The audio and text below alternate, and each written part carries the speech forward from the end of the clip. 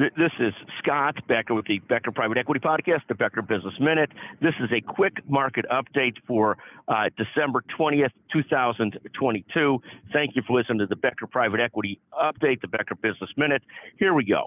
The markets tanked again yesterday. The NASDAQ was down 1.49%, the Dow 0.49%, and the S&P down 0.9%. This morning, the good news is the markets are looking up this morning in a nice rebound, unexpected, but up a little bit, but better than being down again. Third, see an article from Yahoo Finance. Wall Street falls for the fourth consecutive day as recession worries lag. That's hurting the market, the recession worries. Fifth, Bitcoin has fallen to 16,400. It's a little bit scary. It's not quite in free fall, but it's moving in the wrong direction.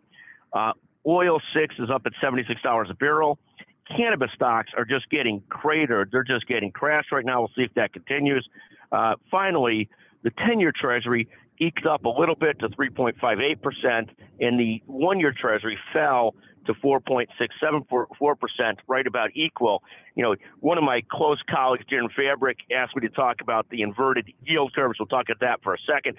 The inverted yield curve means that the short-term yields are much better than the long-term yields. So right now, the short-term yield on the 1 year is 4.67%. The long-term yield on the 10-year is 3.58%.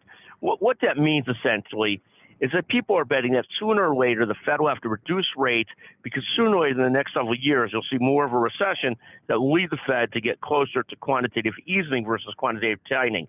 That's why people view the inverted yield curve as a sign of a long-term economic slowdown, that ultimately it points to the fact that sooner or later people are betting that the Fed will have to reverse course and soften their stance on interest rates. Again, nobody knows when that's going to be. The Fed has tried to telegraph it's not going to be for a year or two, but we'll see how it goes. But people are not betting that interest rates will stay plus 4% over a 10-year period, at least not currently. Thank you for listening to the Becker Private Equity Podcast, the Becker Business Minute.